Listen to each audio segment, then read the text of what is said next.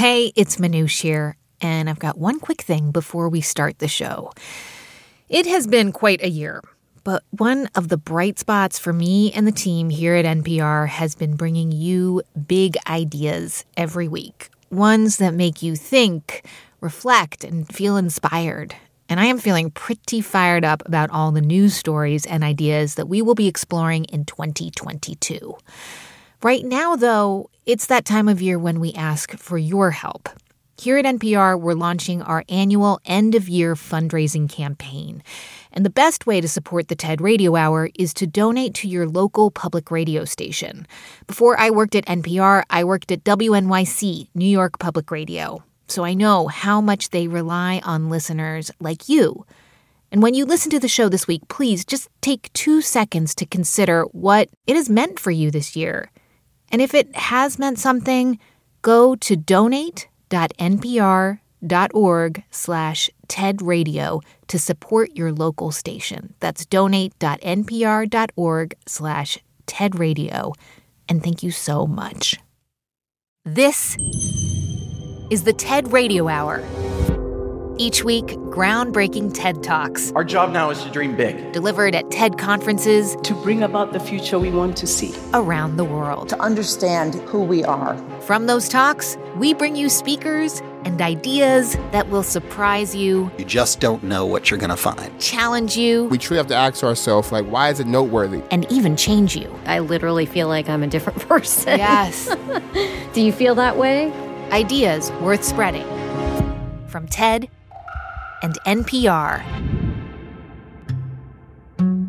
I'm Manoush Zomorodi. And back in the early 2000s, politician Bob Inglis felt very sure of his beliefs. I was pure as a driven snow, that's how I thought of myself. I mean, really, I thought that I was perfect and everybody else in the political process was a bunch of swine. Really, it was very sanctimonious, to tell you the truth. For 12 years, Bob was the congressional representative for Greenville-Spartanburg, South Carolina. The reddest district in the reddest state of the nation. And Bob saw himself as a true conservative. Somebody who believes in freedom, individual responsibility, and accountability. And he had the stats to back that up. 93 American Conservative Union lifetime rating, 100% Christian Coalition, 100% national right to life, A with the NRA, 0 with the Americans for Democratic Action, the liberal group, and 23 by some mistake with the AFL-CIO, the labor union. I was really hoping for a 0. And on the environment? I said that climate change was nonsense. I didn't know anything about it except that Al Gore was for it. And since I represented a very conservative district in South Carolina, that was the end of the inquiry. Why do you think that was? Al Gore had been very involved in learning about climate change, and so he really did become the first name that comes to mind when you say climate change. And, I've seen that there's been this contest between faith and science within the evangelical church that probably dates back to the whole question of evolution. There's also some disrespecting, of course, that's gone on where scientists basically say to biblical believers, oh, you're a bunch of Bible-thumping ignoramuses. I mean, that really is sort of the feel that many believers have gotten from scientists.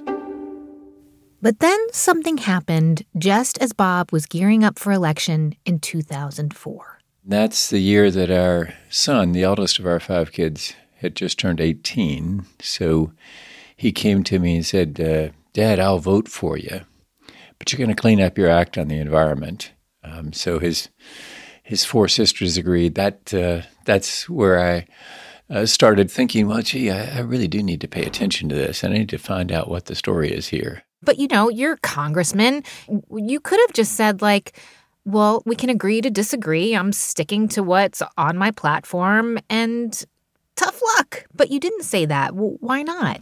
Well, some some sons are trying to grow up to be like their father. I'm trying to grow up to be like my son, you know. He's good looking, he's smart, he's fun, he's funny, he's all the things I'd like to be. So nice. And he's got 4 wonderful sisters who are also people I'm trying to grow up to be like. And so, you know, I knew that my son loved me and he was going to vote for me no matter what. But I think he's really saying, Dad, I love you. And you can be better than you were before. That's what made it possible for me to listen to them. And of course, I'm also aware that societies that can't listen to their young people are the ones that get stuck. And then the world passes them by.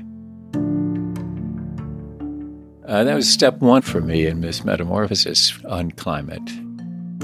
Bob Inglis continues his story from the TED stage. The second step for me was getting on science committee. I got the opportunity to go to Antarctica and saw in the ice core drillings at the South Pole the evidence that's pretty clear.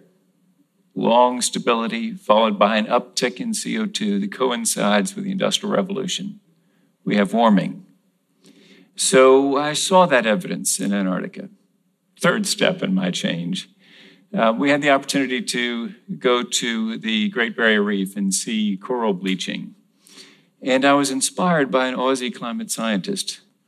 I figured out that he was worshiping God in the creation, not worshiping the creation, but worshiping the God behind the creation. Subsequently, I had plenty of time to talk with him, and he talked to me about changing his life to love God and love people, people that he would never know, could never know, because they'll come along after us. So you have this major transformation. I mean, but that's not easy, right? Like when a politician changes their stance or does a 180 on a topic or an issue, that's not usually seen as coming to a new understanding. That is called flip-flopping in politics. Yeah. Yeah, and it's a real problem, isn't it? I mean, if we can't do 180s on things, then that means we're just stuck. I'm of the opinion when the facts overtake you, it's better to be overtaken than to double down disputing the facts, because facts are stubborn things. It's sort of curious, especially in my faith tradition, that, we talk about people having conversions, and that's a positive thing. But in politics, you can't convert. You got to stick with whatever the mistake is that you said when you first ran, and you can stick to it, even though the evidence is mounting up that you're wrong. Admitting you're wrong can be painful. Many see it as a sign of weakness. And sticking to your beliefs these days, that shows you've got guts and a backbone. But what if we understood how flexible thinking can spark our curiosity and bring people who differ together, or at least feel more compassion towards each other? So today on the show, changing our minds. Why reevaluating our ideas and beliefs can be good for our brains and relationships, and even bring us a little joy. For Bob Inglis, the last step in his transformation was proposing climate legislation. He introduced the Raise Wages, Cut Carbon Act of 2009, which would impose new taxes on fossil fuels. And as a Republican from South Carolina, it was a pretty controversial move. Probably not the best idea in the midst of the Great Recession. I think for many of my constituents, they thought this is just too much. Mm-hmm. I mean, you've gone too far here, Inglis. You've broken trust with us because we're not sure who you are. So for those who don't know, tell us what happened when you ran for re-election in 2010. Well, it wasn't even close, After 12 years in Congress in a Republican runoff, I got 29% of the vote, and the other guy got the other 71% of the vote. So a rather spectacular faceplant in politics, I suppose. You don't usually lose by that margin after 12 years in Congress. So It was quite an abrupt end. How did you feel about that? Did you think to yourself, well, this is the sacrifice I have to make? Or did it sting as much as it sounds like it would have? Oh, it's awful. It's quite a sting. I mean, to lose in a primary especially is painful. It's one thing to lose in the general election. If you lose in the general election, there's a party to come home to. They'll invite you to the next Lincoln Day dinner. They'll let you speak. They'll say, yeah, you put on the good fight and you were our champion and you came a little short, but still we love you. You lose in a primary, there's no party to go home to. It's sort of like a divorce or something. It's just a terrible feeling because people who have hugged you around the neck, told you they love you, they're praying for you. You go to the next county convention and they got the other guy's sticker on their lapel. And it's why I think so many politicians, this is left and right, are so worried about losing in a primary because it is way more painful than losing in a general election. So tell us then what you did after not winning the primary. You weren't a congressman anymore, but you decided that you wanted to focus on climate. So tell us about what you decided to do. Well, a foundation came to me and said, Inglis, you're an unusual zoo animal, you're like an actual conservative who says climate change is real. Will you speak and write for us? So that's what I've been doing ever since, and it's now this thing called republicen.org that urges conservatives to engage in climate. There are a lot of conservatives who just haven't heard it in their own language yet. And if they could hear it explained in the language of conservatism, they can say, well, now I'm seeing a solution that fits. I see you're not trying to regulate my very breath. You're trying to do just what Milton Friedman would have told us to do. There's a great clip of him on the Phil Donahue show in the 1980s. Well, Dr. Friedman is our guest, and we hope you'll join us. It's way too about pollution then, Dr. Friedman. There is a case for doing something about pollution, but the way we've been going about it is the wrong way. Is there a case for the government to do something? Yes, there is a case for the government to do something about it. If you don't want to regulate it, Friedman says you tax it. You tax pollution. The amount of pollutants emitted by a car and make it in the self-interest of the car manufacturers and of the consumers to keep down the amount of pollution in that way. Conservatives will be able to say, oh, this is our story. This is our song. It's rock solid conservatism to act on climate change. You got to send the right messenger because most politicians are waiting to follow. They typically don't lead. So we need to create a constituency that they can follow because this is a problem and it's for real and we're literally all in this together. At the end of your time in Washington, can you imagine the emptiness of knowing that you stood for nothing, that you risked nothing, that all you did was follow fearful people to where they were already going rather than trying to lead them to a better place? If you're not willing to lose your seat in Congress, there's really very little reason to be there.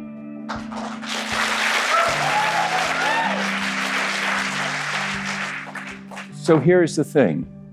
It's not too late. Speak out, speak up. Tell them the very good news that we can bring America together to solve these challenges and to lead the world. Thank you very much. That was Bob Inglis. He's the head of the nonprofit republicen. You can find both his TED Talks at ted.npr.org. Today on the show, Changing Our Minds. I'm Manoush Zomorodi, and you're listening to the TED Radio Hour from NPR. We'll be right back.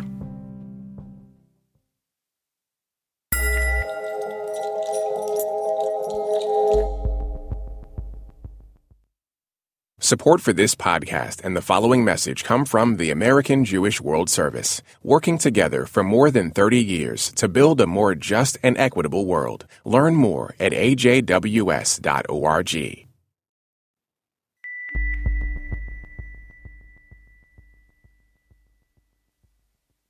It's the TED Radio Hour from NPR. I'm Manoush Zomorodi.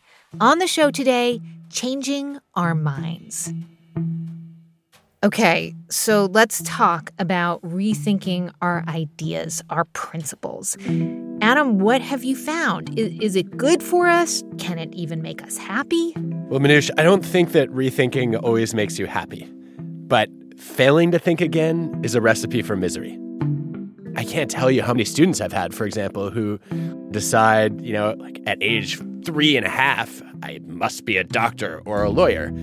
And they don't bother to question that until they're long through med school or law school. They're like, but I hate this, but this is my identity.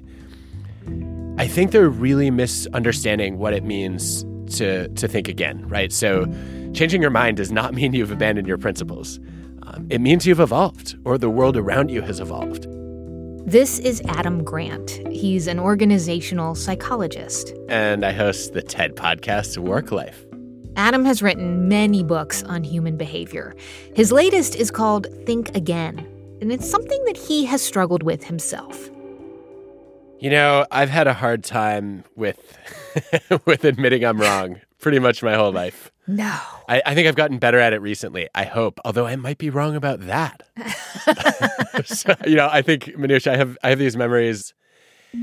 Like, I remember being on the phone with my best friend. I think it was a commercial during Seinfeld, and we were arguing about a movie quote.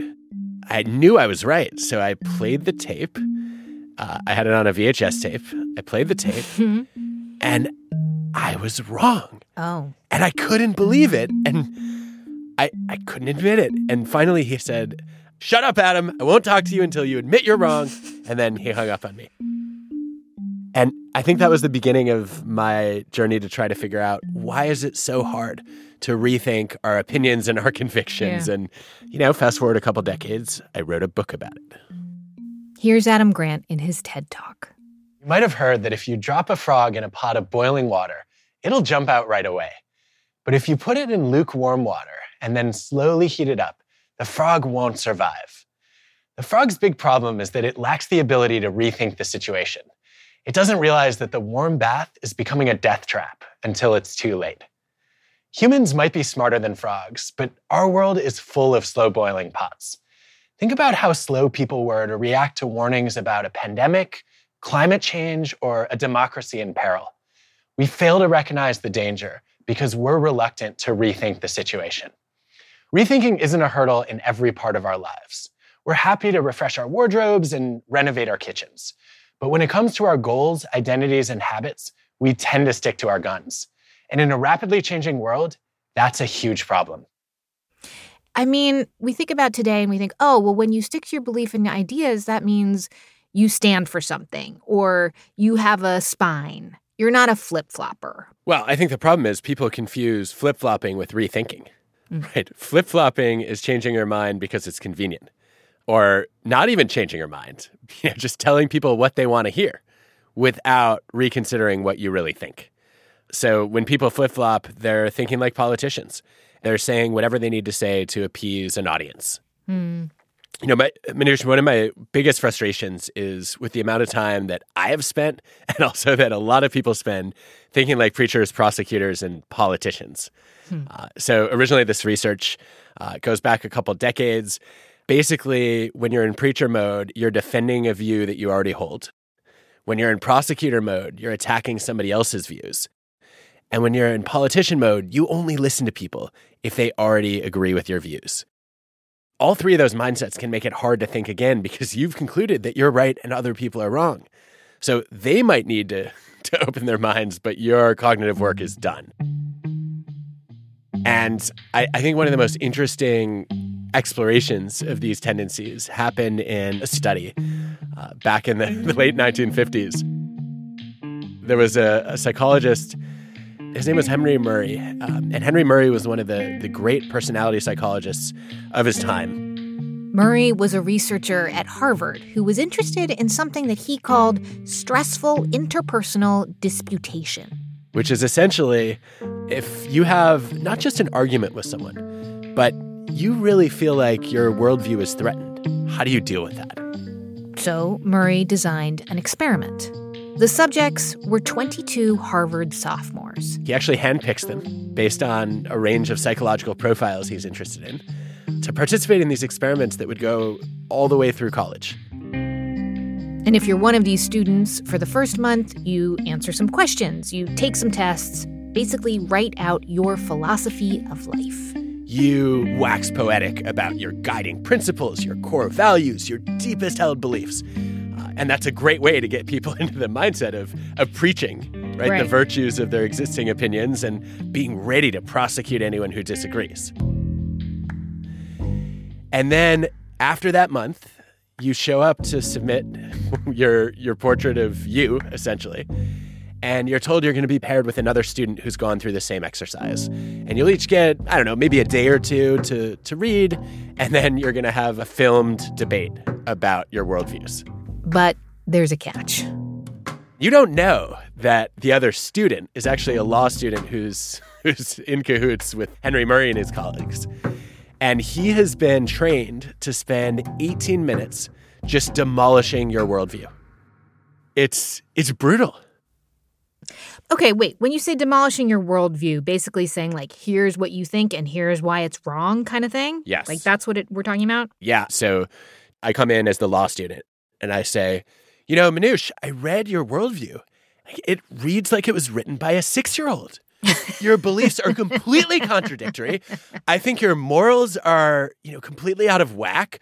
And let me tell you why several of the beliefs that you claim were core to who you are ignorant and stupid, and you should be embarrassed. Like, how did you get into Harvard? Wow. Okay. So how did these poor young students respond? Most of them did not like it, Manoush. They did not like it. No. One of the students said he felt unabating rage. There was another who said, quote, "They've deceived me, telling me there was going to be a discussion when in fact there was an attack. How could they have done this to me?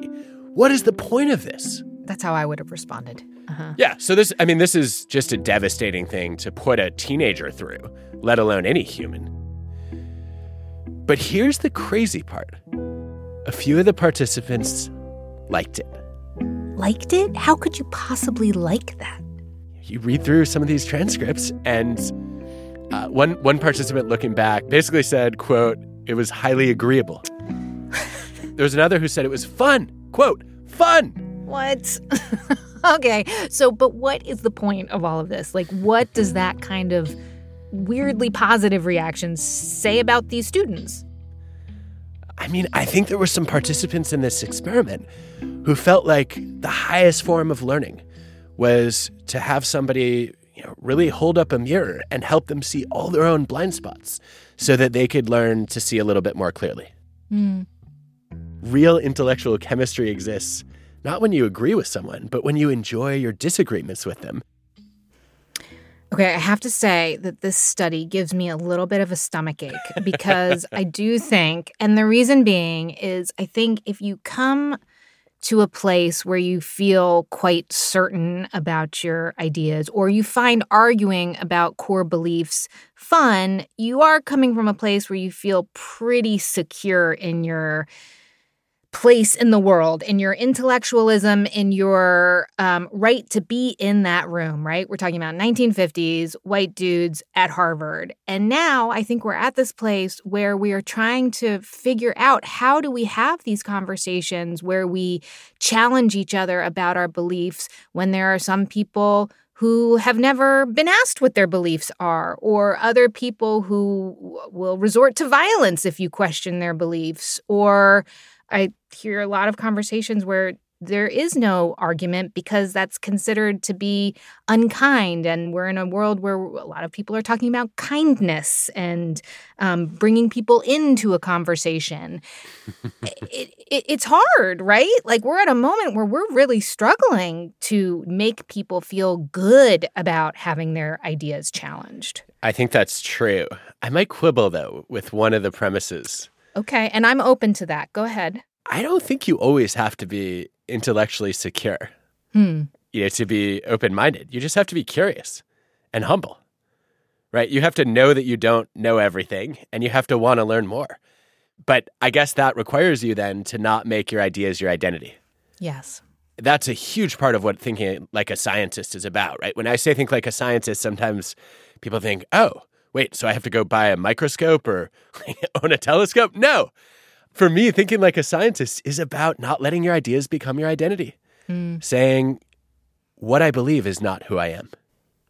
Right. And I should say that is one of the main points in your book, that instead of being like a preacher, prosecutor, or politician, we should think like a scientist.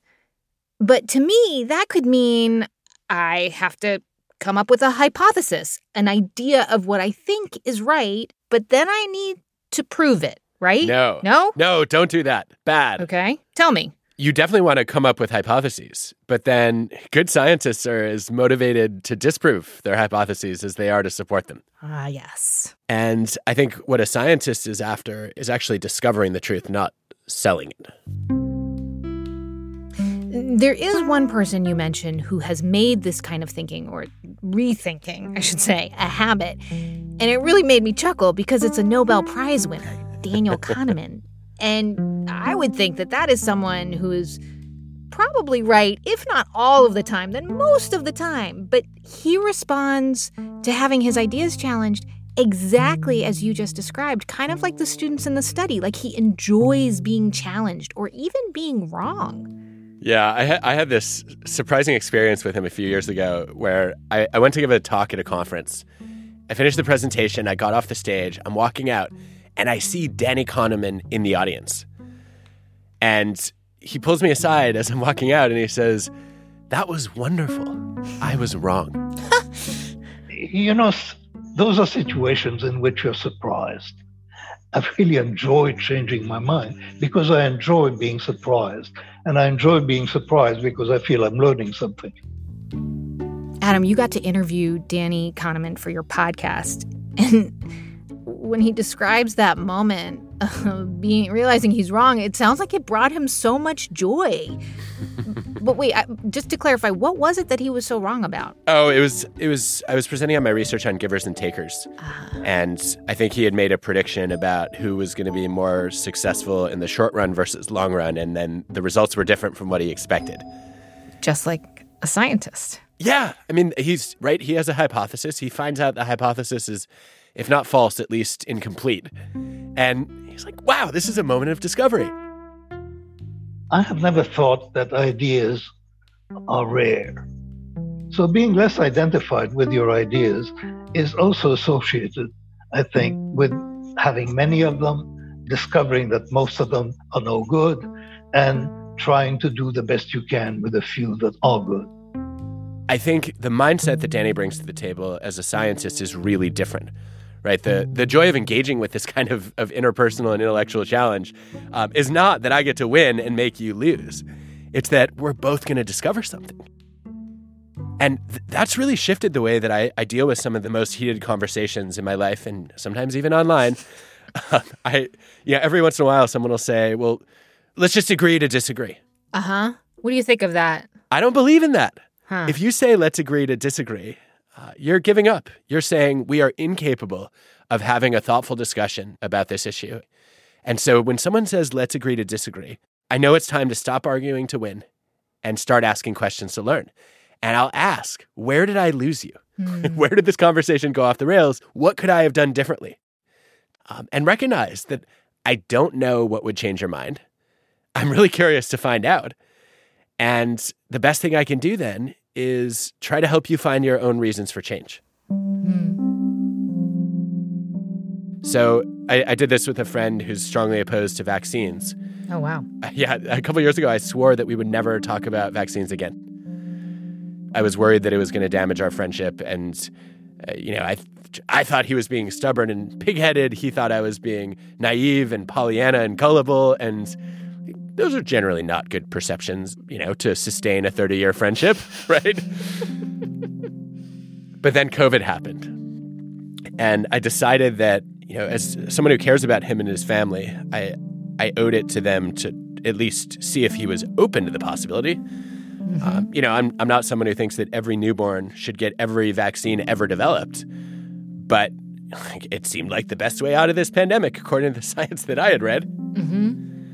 Let me just start by saying He has not gotten vaccinated, nor have his children. But I had a much better conversation with him than I had ever had before. And all I did was I went into the discussion and I said, I'm really curious. What are the odds that you'll get a COVID vaccine in your lifetime?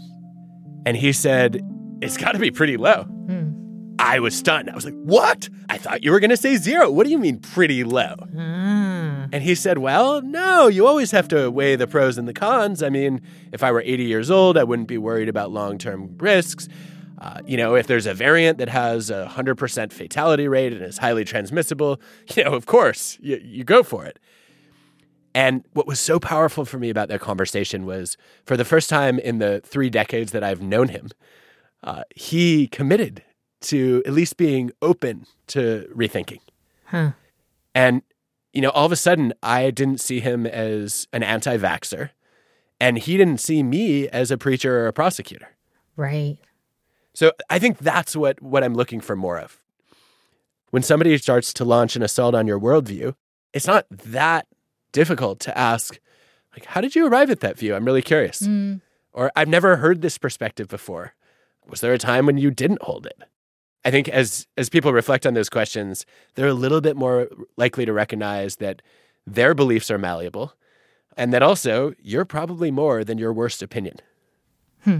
You're externalizing the topic. You're sticking to the topic and not whether you're a good or bad person for thinking what you do. Which I have to say brings me back to your story, Adam, when you were a teenager and you were so sure that you remembered this movie quote correctly. And to me, it sounded like you were embarrassed, like you dug in even more because you wanted to save face. But now I think you're saying, like, let's just take that element of shame out of the equation. At least in the short run. Yeah, I think the goals are really different. The goal is not to prove myself, it's to improve myself. And we know that it takes curiosity to learn. What we forget is that it takes courage to unlearn. So I guess what I'm hoping people will do is realize if learning is how you evolve, unlearning is how you keep up as the world evolves. I want to keep having versions of myself that look back and say, I am much wiser than I was before.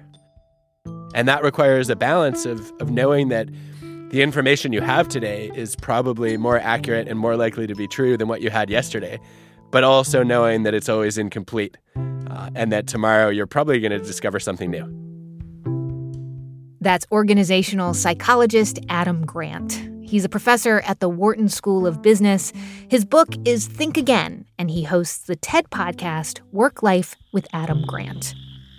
Oh, and back to that saying about the frog slowly boiling to death. Turns out it's a myth. Adam says they jump out of the pot as soon as it gets too hot. We humans just haven't bothered to rethink that old story. On the show today, Changing Our Minds. I'm Manoush Zomorodi, and you're listening to the TED Radio Hour from NPR. Stay with us.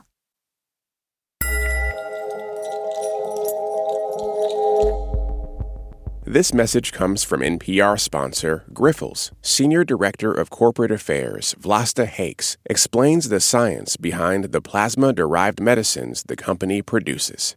Plasma contains proteins and antibodies. There are people who are missing those antibodies or they're missing a protein that helps their body function. And what Grifols then does is we collect this plasma and then isolate those proteins and antibodies to produce a medicine. To learn more about donating plasma and to find a Grifols center near you, visit grifolsplasma.com.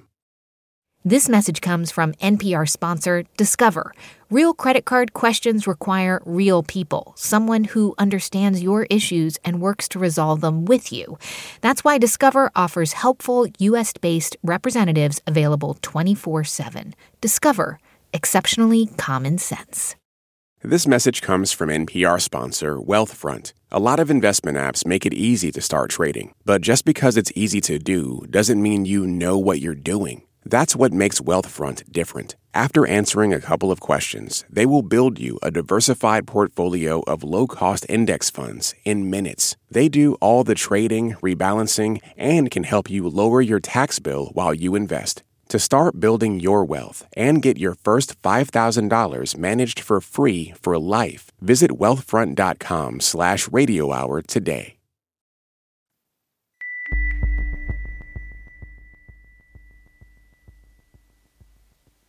It's the TED Radio Hour from NPR. I'm Manoush Zomorodi. So far, we have talked about why changing our minds isn't a sign of weakness, but a sign that we are growing and evolving. But convincing other people to change their minds, that's another matter.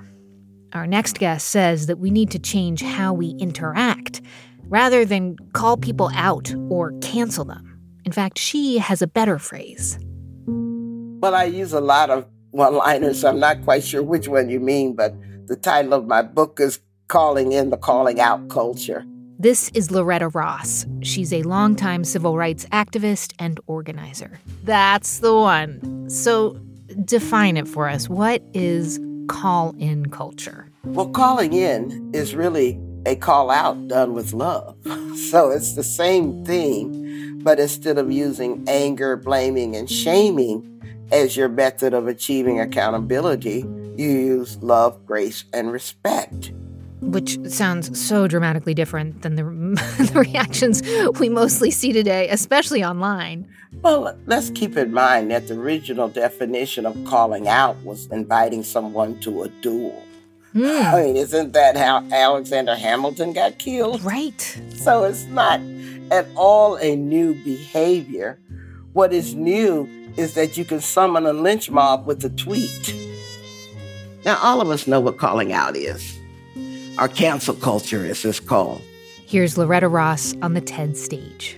You think somebody has done something wrong, you think they should be held accountable for it, and you think they should be punished for it.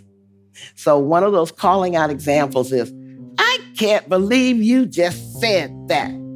You're racist, sexist, toxic, manipulative. With this approach, you've guaranteed one thing. With this blaming and shaming, you just invited them to a fight, not a conversation, because you're publicly humiliating them. Now, some people actually think call-outs should be used to hold powerful people accountable, and there's a lot to that. I mean, that's what the human rights movement has always done. But most people are calling others out of fear, or they're feeling that they need to belong to something. And some people think that they'll feel better about themselves if they put somebody else down. Most of us want all of this violence to stop, but we don't know where to begin. And most of us stay silent because we're afraid that we'll become the next target. So even if something feels unfair, we're silent.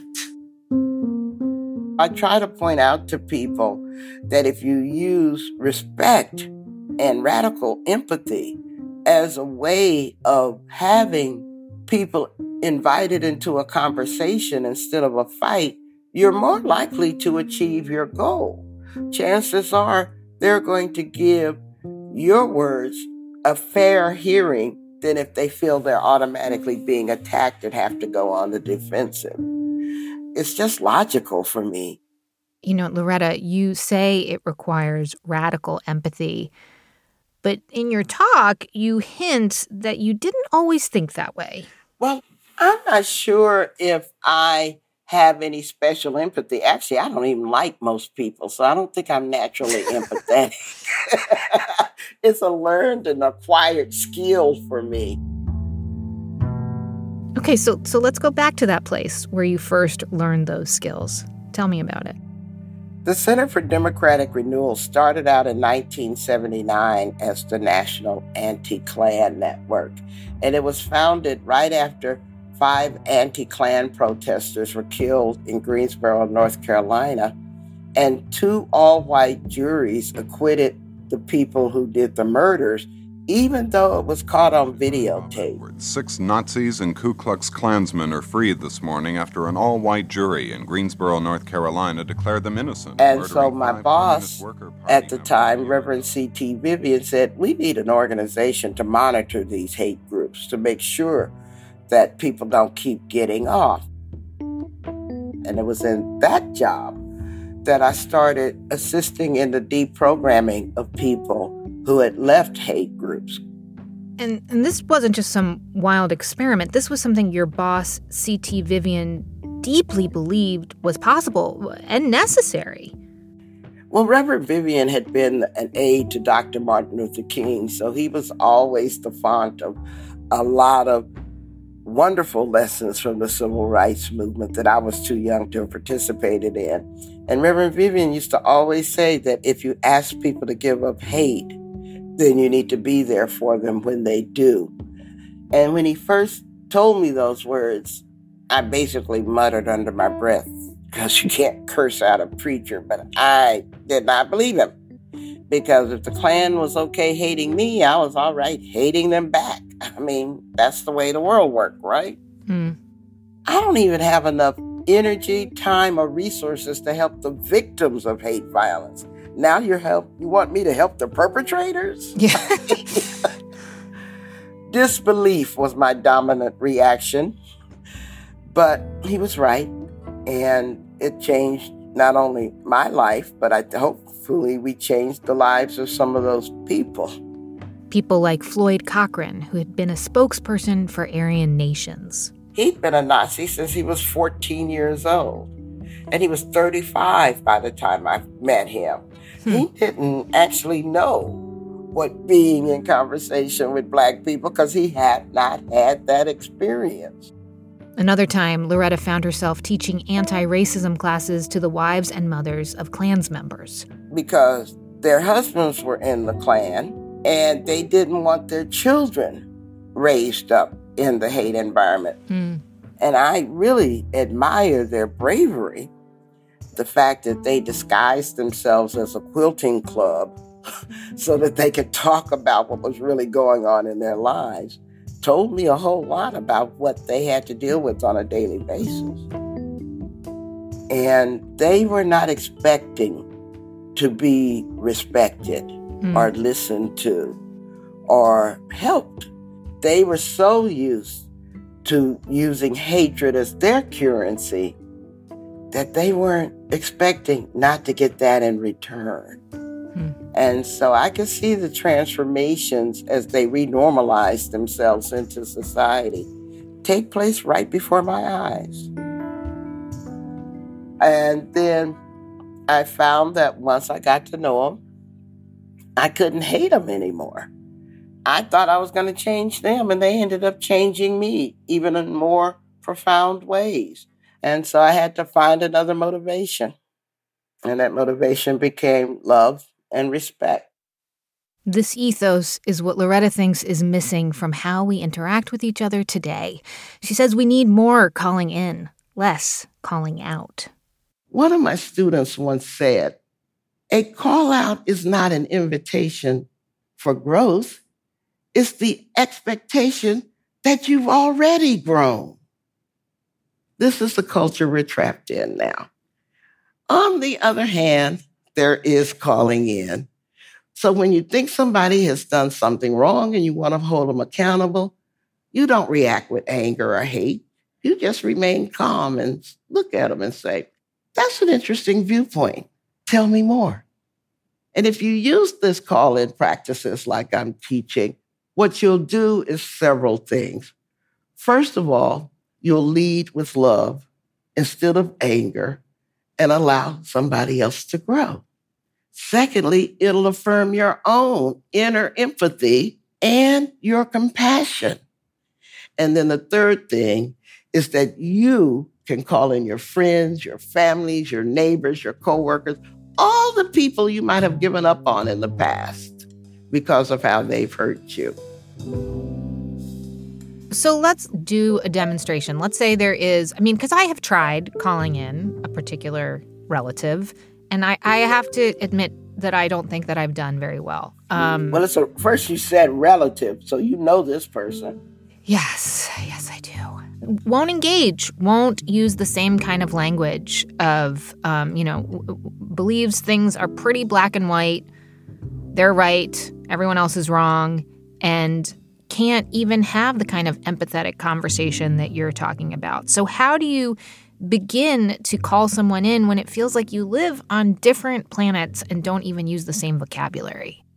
Well, I find that it's very useful in those kinds of situations to go underneath their words and ask about their values.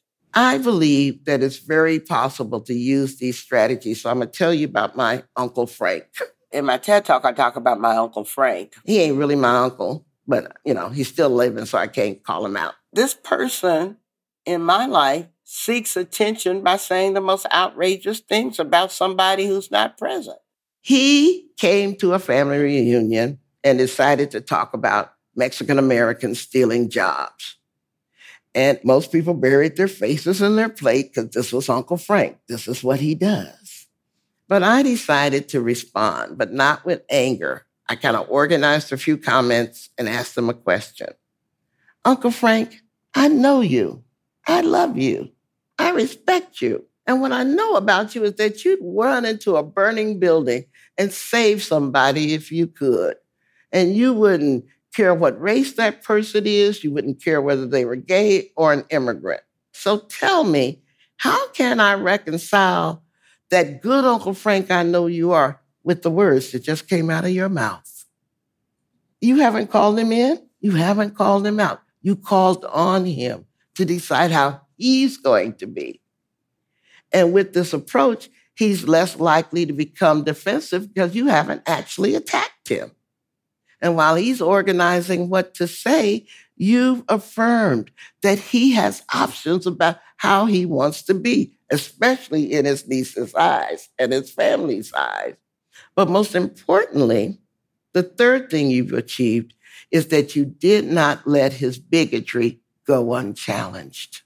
Loretta, I got to say, that kind of response is admirable. It's also really gutsy because asking those kind of calm, collected questions at a family reunion, that can be super uncomfortable. If you're not in an emotionally healed enough space to put your visceral reaction to their words in your parking lot and then get back to focusing on them, then you're not in a good enough place to do that calling in because you're just constantly going to be reacting to their comebacks, to their retorts. And so it's not obligatory that you try to call people in, but it's a choice that you get to make. You have no obligation to engage with another human being who's incapable of showing any empathy for anybody else. I'm going to call this off either permanently, because I don't ever want to talk to you again in life, or temporarily to where the temperature has gone down and we're less heated and we can have this conversation more civilly over coffee or something. I love it. And so I just want to show people that you have a range of options. Don't be trapped by patterns that you have a choice whether to continue or not. So here's what worries me, Loretta. And I saw this a little bit at the TED conference, and there were a lot of older white men in the audience, people who maybe before the last couple years had never been criticized or called out. And when they heard your message, I think they really liked it. They're like, yes, this is what we should be doing. We should not be calling people out, starting fights, criticizing us, those of us in power. You should be calling us in. And I think that in some ways, it gives them a pass that they think, great, see, this Black woman is telling us that it's okay for us to be angry or frustrated with this call-out culture. But in some ways, no. I think for the first time, a lot of people in power are being held accountable. So how do you explain to some of those people that, this is not giving them a pass, right? Well, no, I'm never going to give a jerk a pass to be a jerk. I mean, that's not his purpose. And if you think that's what it's about, then you're totally misinterpreting what I'm saying. I'm saying that even people in power are human beings. And you're more likely to get what you want out of them if you treat them as a human being and not as a representative of an authority that you have problems with. Mm-hmm. Now, people should be held accountable when they abuse their power, when they don't be responsible to their obligations, and they don't respect the humanity of other people. Yes, there are methods for achieving that accountability. But if you project on them your fear of power, your fear of authority, your fear of their identity, and you dehumanize them, you've totally decreased their chances that they're going to want to hear a damn thing that you say. Because people can smell disrespect. You don't actually have to say it. The fact that you don't see them as a human being comes through. And certainly as a victim of anti-Black racism, I can smell disrespect. You don't have to be in a Klan robe. I can smell it. I think to some people, this idea of calling in might seem trivial, maybe inconsequential. But to you, it's a culmination of all the work that you have done over the last few decades. Oh, there's a direct through line between my entire social justice career to where I've arrived at. How we do the work is as important as the work that we do. And I am truly confirmed that if we don't learn to work better together, we will be overwhelmed by the tsunami of hate that people are profiting off of, whether they're running for political office or just laughing all the way to the bank. We have a chance to stop this very ugly turn towards humanity worldwide. But we have to recognize the nature of the threat and our capacity for doing something different. We don't just have to write ourselves as victims of this narrative, when in fact we have a considerable power if we point it all in the same direction. Because as I said, if a Black woman can't hate the Klan, then everybody else is just a problematic ally. So it's my privilege to figure out a strategy for working with everybody who means well. Loretta Ross is an organizer and activist for reproductive and civil rights. She's also a visiting associate professor at Smith College. You can see her full talk at TED.com. Thank you so much for listening to our show today, Changing Our Minds. To see hundreds more TED Talks, check out TED.com or the TED app. And just a reminder, this month is NPR's annual end-of-year fundraising campaign, so please go to donate.npr.org/TEDRadio to support your local station. And thank you. This episode was produced by Fiona Guerin, Matthew Cloutier, and James Delahousie. It was edited by Sanaz Meshkinpour and Rachel Faulkner. Our production staff at NPR also includes Jeff Rogers, Diba Mohtasham, Katie Monteleone, and Harrison V.J. Choi. Our audio engineer is Brian Jarbo. Our intern is Catherine Cipher. Our theme music was written by Ramteen Arablouei. Our partners at TED are Chris Anderson, Colin Helms, Anna Phelan, Michelle Quint, and Micah Eames. I'm Manoush Zomorodi, and you've been listening to the TED Radio Hour from NPR.